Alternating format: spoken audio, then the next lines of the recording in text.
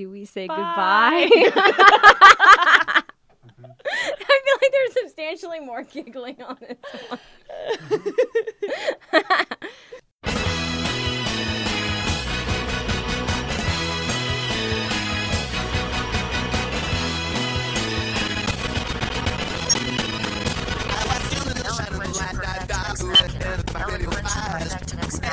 Eloquentia perfected ex machina. Eloquentia perfected ex machina. Eloquentia perfected ex machina.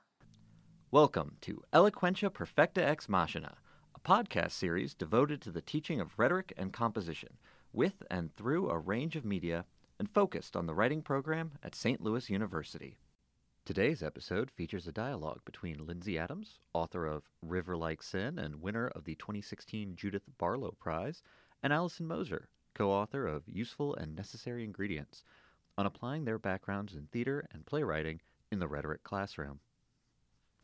Hi, my name is Allison Moser, and I am here with... Hi, I'm Lindsay Adams, and we're going to be talking about performance and pedagogy today. So both of us come from theatrical backgrounds, and we wanted to talk a little bit about how you can actually use performance, both as a teacher and how you can use performance to help teach your students as well. So, Allison, you just started teaching 1900 this semester. Can you talk to me a little bit about how performance has helped you as an instructor? Yeah, teaching 1900 has been a very interesting experience so far. I'm still learning the ropes. I feel, it's my first semester. But at first, I almost thought of my background in performance as a hindrance in the classroom because typically as an actor, you're in front of an audience who, even if they didn't necessarily choose to come to their, nephew's buddy's Shakespeare play, at least paid for a ticket and knows what they're in for and how long it'll last. Whereas, teaching English 1900 students, they show up because they have to and they want to look at their phones the whole time and they hate the class. Ideally they don't hate the class, but some of them will just walk in with that mentality. So it's hard to kind of reconcile my need to have the audience appreciate me in the classroom sometimes. But ultimately, I think that sense of audience awareness is very helpful as a professor, even just in the sense that I can generally tell when my students are scrolling through Facebook. When they're bored, when the attention is flagging. Yeah. When it's maybe time to take a lap around the classroom, wake them up a little.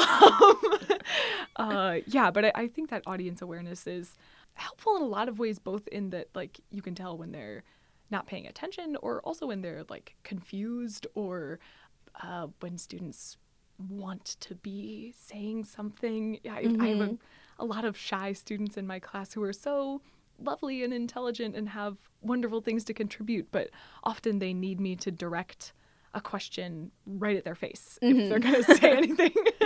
Yeah, and you talked about when you come into the theater, you know what you're in for. Kind of even if you don't really want to be there, you kind of know what the rules are.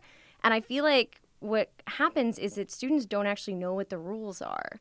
They're coming into college and they don't necessarily know what the rules of this new classroom is, and it's sort of them getting used to that. So having students who are really struggling with discussion, I think what students don't realize is that discussion is just rehearsal for your writing. I think they think of it as something totally different, so they don't know why it's in a composition class. So why are we discussing? Shouldn't we just be writing? Exactly. So they don't have that connection there, when for us, we constantly are rehearsing. We're constantly trying out new ideas all together in a room, figuring out what works, and then we're putting on the thing. We're putting on the play. That's such an important part of the process of even writing, is you're trying out arguments and you're trying out different tactics and you're seeing, oh, wait, that doesn't work. Somebody just, poked a hole in that argument right away. What am I missing? And I think students just don't know how to make that connection sometimes. Yeah, I feel like this conversation has actually been very helpful for me because I've tried to impress upon my students how important discussion is in a couple of different ways when, discussion is lagging. I'll be like, come on, guys, let's learn. This is a fun class. I'm a cool teacher. But yeah, I think that just that phrase, like, discussion is rehearsal for writing, like, so clearly gets across, like, this is practicing the things, like, in a group setting that I want you all to be doing in your papers. And so often I find that, like, the kind of simplicity and direction that I need in theater is helpful to students. Like, I've often noticed that sometimes students will come in with, like, assignment sheets that are confusing to them because they are verbose, which comes from a place of the professor wanting to help the student understand what they're going for, of course. Yeah. And this is at UWS. Sure, yeah, right, at Writing Services. But it's often English 1900 students coming in. But yeah, they'll come in with complex assignments that they are confused about, and generally if you can kind of take those ideas in the assignment paper and turn them into a sentence, like, instead of a long explanation about how to hook your audience and appeal to pathos, some students just need you to tell them to make it interesting. Make me feel something, you know? Yeah. Yeah, it's that direct understanding of the audience being there. That, like, when the audience is a person who's standing right in front of you, which is inherent in performance and inherent in theater, like, getting that kind of sense across even when you're working and writing. I think it's like being able to, like, marry those two concepts together. And it seems natural to us, I feel like, to need, like, okay, I need to make people pay attention to this paper, so I'll start with something good. But to a freshman who's studying, aerospace something or engineering or nursing or whatever, they're not necessarily thinking in the mode of, like, getting people to pay attention to them or having that, like, audience awareness in their writing. And I think that's kind of, it goes back to the idea too of, like, students feeling sort of empowered to take on, like, the mantle of the expert. So, like, for theater, you're constantly taking on new mantles and putting them on and playing them out and then trying something else on. So sort of that, like, fluidity, I feel like, comes naturally, but really giving students those kinds of tools to take on the mantle of expert. I remember one of the exercises I did when I was a student, I was an undergrad, and I had a linguistics professor who was teaching critical theory. He was teaching critical theory and literary theory. And he had all of us separate into groups, and he assigned us one of the writers that we had read, and we all sort of had to assume that persona. So I got to be Virginia Woolf, which was very exciting to me. And he was T.S. Eliot. I think we had a bunch of post-structuralists over in the other corner. Amazing. And our job was to sort of debate this literary point or this concept all together. And we would have to go back to the text, too. So we'd have our books in front of us, and we'd sort of debate back and forth. So we had to both use the text, incorporate the text, but also to a certain extent intuit or fill in the gaps of different things that the argument seems to be implying or what we thought it was implying. So it also built in that kind of interpretation. And it's something that you could say all day long that, like, oh, what are you taking from the text? Or, like, what are you filling in the gaps in this text? But you don't really get that same feeling without feeling it and, like, living it and having to, like, in the moment say those out loud. Yeah, I'm looking forward to doing a perhaps not asking my 1900 students to take on the persona of Virginia Woolf. Don't know if they're prepared for that yet, but although maybe. But yeah, I think there's such great opportunities there for kind of a reflection on that process, because in the moment you might not realize these techniques that you're using, but after the argument has happened and everybody's kind of participated in it together, or, argument discussion, you can kind of, especially if you have the freedom of, like, oh, this isn't me saying this is a person with, or this stakeholder, a person with this perspective. Yeah. You can look back and say, oh, well, why did you bring up such and such a argument? Like, were you appealing to ethos, logos, or pathos?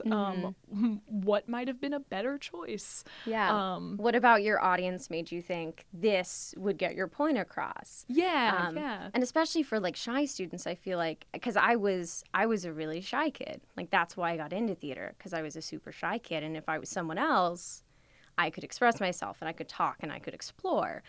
And I think about that a lot with students and shy students, sort of giving them the tools that they need to be able to express themselves and contribute to discussion. If like taking on these personas is what they need, maybe we should try that out, give different options. As opposed to just going like, oh, why aren't shy students talking? It's like, how do we create a space where they feel like they can? Yeah, totally. One thing that I found was really useful for engaging students and sort of having them take on these sort of like performative mantles to understand and get in the head better of different arguments that they're reading and different famous people that they're reading, different authors, whatever the case may be. One thing that I found has worked really well, and with students who are performers and with students who aren't, is I've had students before create dating videos. So they would pick a character either from a literary piece, or they'd pick an author or rhetorician, whatever the case may be, and they would create a dating video profile. So they would dress as the character. They were supposed to pick a scene, that really works for it. And then they would have to, in like a 5-minute video, sort of like distill the essence of that person or the essence of that character. Yeah. And it allowed them to like really get to the heart of what they were saying or who they were, as well as, do a lot of fun creative things. I was always astounded by like how much students would run with it as well. Yeah. There were students who had like 4 different like locations that they filmed in for these videos. That sounds amazing. I'm wondering if there's an opportunity, because I feel like it would be a mistake to translate that exactly to the context of English 1900 and say like, yes, make a dating video for a feminist theorist. Like, I don't know what kind of results that would generate necessarily. I mean, probably some incredible ones, but I'm wondering if maybe in a similar way, if you could find like different theorists or different like readings from the class and make like a commercial maybe. Yeah. Or like just and yeah, you could almost let the students decide what the commercial was for. Like, what are they trying to pitch us? Yeah. Kind of. Yeah. What does this group or person or whatever care about enough, and how would they try to convince the rest of us? Yeah. That they're acting. And I think it gets back to the whole, the questions of rhetoric. It's like they're acting on us. What are they trying to get us to do? Or what are they trying to get us to buy into, which is like a dating video or like a commercial. You're trying to like get someone to buy into you to a certain extent. Yeah. Which I think could be really cool. And I think that's helpful. It could be helpful if that sort of takes the place of a short writing assignment, maybe, because it's also practice for them for the multimodal later, potentially, as well, that it's sort of like an easier assignment than the multimodal, which has to sort of build in all of this different research that you have to do, but it sort of allows them to get their feet wet and get a little bit of practice using different media. I feel like that could be helpful. I love your idea of the commercial, though. Yeah, I now that I've said that out loud, it's like, oh, and I could do this with it, and I could do that with it. They could make posters. They could like we could do an in-class exercise, like, yeah, I think there's a lot of fun things. Just the video idea in general, though, taking on the persona of, or rather just assigning a certain viewpoint or persona to a student, I think is so helpful, because I know that it's easy to kind of get bogged down in people's individual thoughts about things and perspectives and stuff, which are often important discussions for people to be having, but can sometimes take away from the amount of time you're able to spend on like the construction of the argument itself, and the rhetorical aspects of your writing and your content creation. Yeah, absolutely. And just having them sort of feel like creating that kind of framework. I feel like we think about audience more when it comes to theater and when it comes to art and when it comes to like TV even, because of, I don't know if it's just that it's so short too. Some of it's the medium itself, that it's tighter and it feels easier to sort of like break down who this is for. But yeah, even just looking at more performance-based things, like I think about like the Super Bowl commercials too. Like, especially with that coming around this semester, like, you know, what are the Super Bowl commercials doing? Now make your own, but make it for, you know, one of these movements or one of these. And I feel like it's great too, because it's one of those things it's easy to do even if you don't buy in. That, I mean, sometimes it's even funnier perhaps if you don't buy in, if you pick someone that you disagree with. But it also reveals some of those sort of like implicit biases that you may have too. And like, we talk a lot about making sure that students are sort of ethically dealing with sources too, like the research components, making sure they aren't just like strip mining quotes or making the argument into something it's not. And I feel like that could be kind of useful in that respect as well. Yeah, kind of almost like a caricature of the argument, which, of course, you know, if you ask them to pretend to be on the other side of an issue, there will always be the danger of that. But I agree. I think that asking them to really step inside that space and convince you, to do to have their success with that project hinge on how well they can convey their argument is extremely helpful and invaluable. I watched a student once in class. I wasn't even doing something as well thought out as what we're describing here, which now I wish I had. But that's what theater's for, right? It teaches you to think on your feet. Yeah. But we were kind of just having a discussion about stakeholders. And I asked these students, like, oh, who do you think would agree with this article that we just read? And they were listing these very vague groups, and they were kind of circling like political party, but no one was saying it. And I was like, okay, well, if this person were a politician, what party do you think that they would be affiliated with? And immediately a student who I know from him saying so explicitly in the past is not a member of that particular party, like called it out. And then I was like, oh, why do you think that? And I watched this very interesting discussion. Kind of on his face, he realized as he was articulating what aspects of that political party related to this issue. As he was talking about what aspects of that political party related to this issue in more recent contexts, I think he kind of realized that he might not feel as strongly about it as he did before. It was this odd sort of moment of conflict where he started very confident. And then as I was like, oh, tell me more about that, just got like, oh, had to really think through, which is good in all contexts, I think. Yeah. And I think a lot of focus in performance is about like relationships and what the relationships are between people, because like characters are defined by their relationships. Everything you are on stage is defined by your relationships to everything else, and sort of like fostering that sense of interconnectivity, you know, thinking about like the rhetorical ecologies and really thinking about it as a two-way street, that in all times on stage you're there with someone else, whether the someone else is another person, if it's a box, if it's the audience that you're interacting with.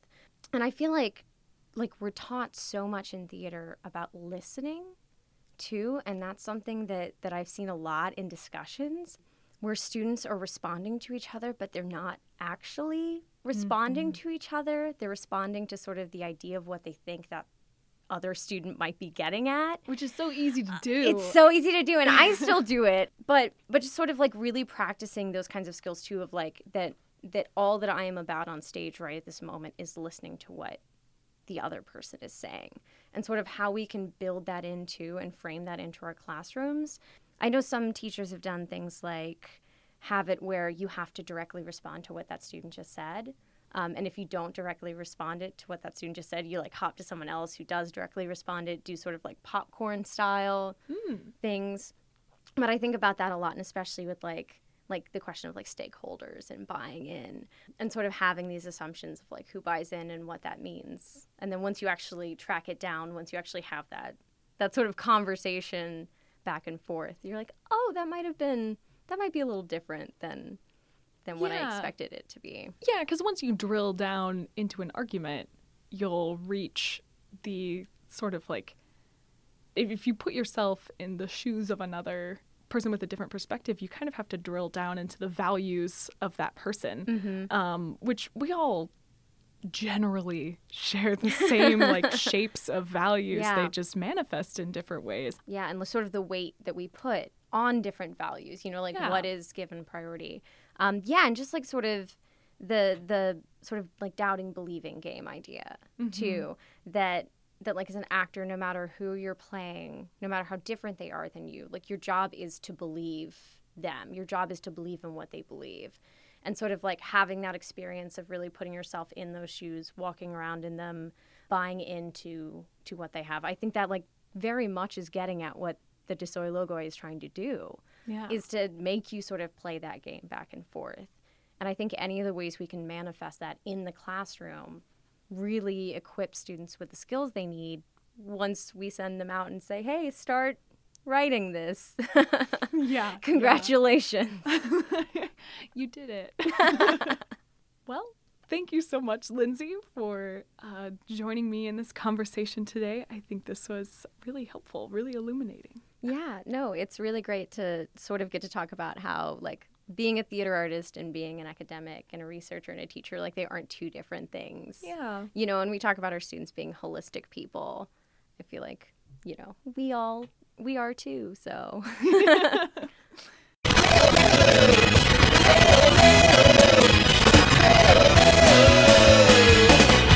If you'd like to get involved in this podcast series, share an assignment, tool, or even to pitch an interview, please contact me, Byron Gilman Hernandez, at byron.gilmanhernandez@slu.edu. Eloquentia perfecta ex machina. Eloquentia perfecta ex machina. Eloquentia perfecta ex machina. Eloquentia perfecta ex machina. Eloquentia perfecta ex machina.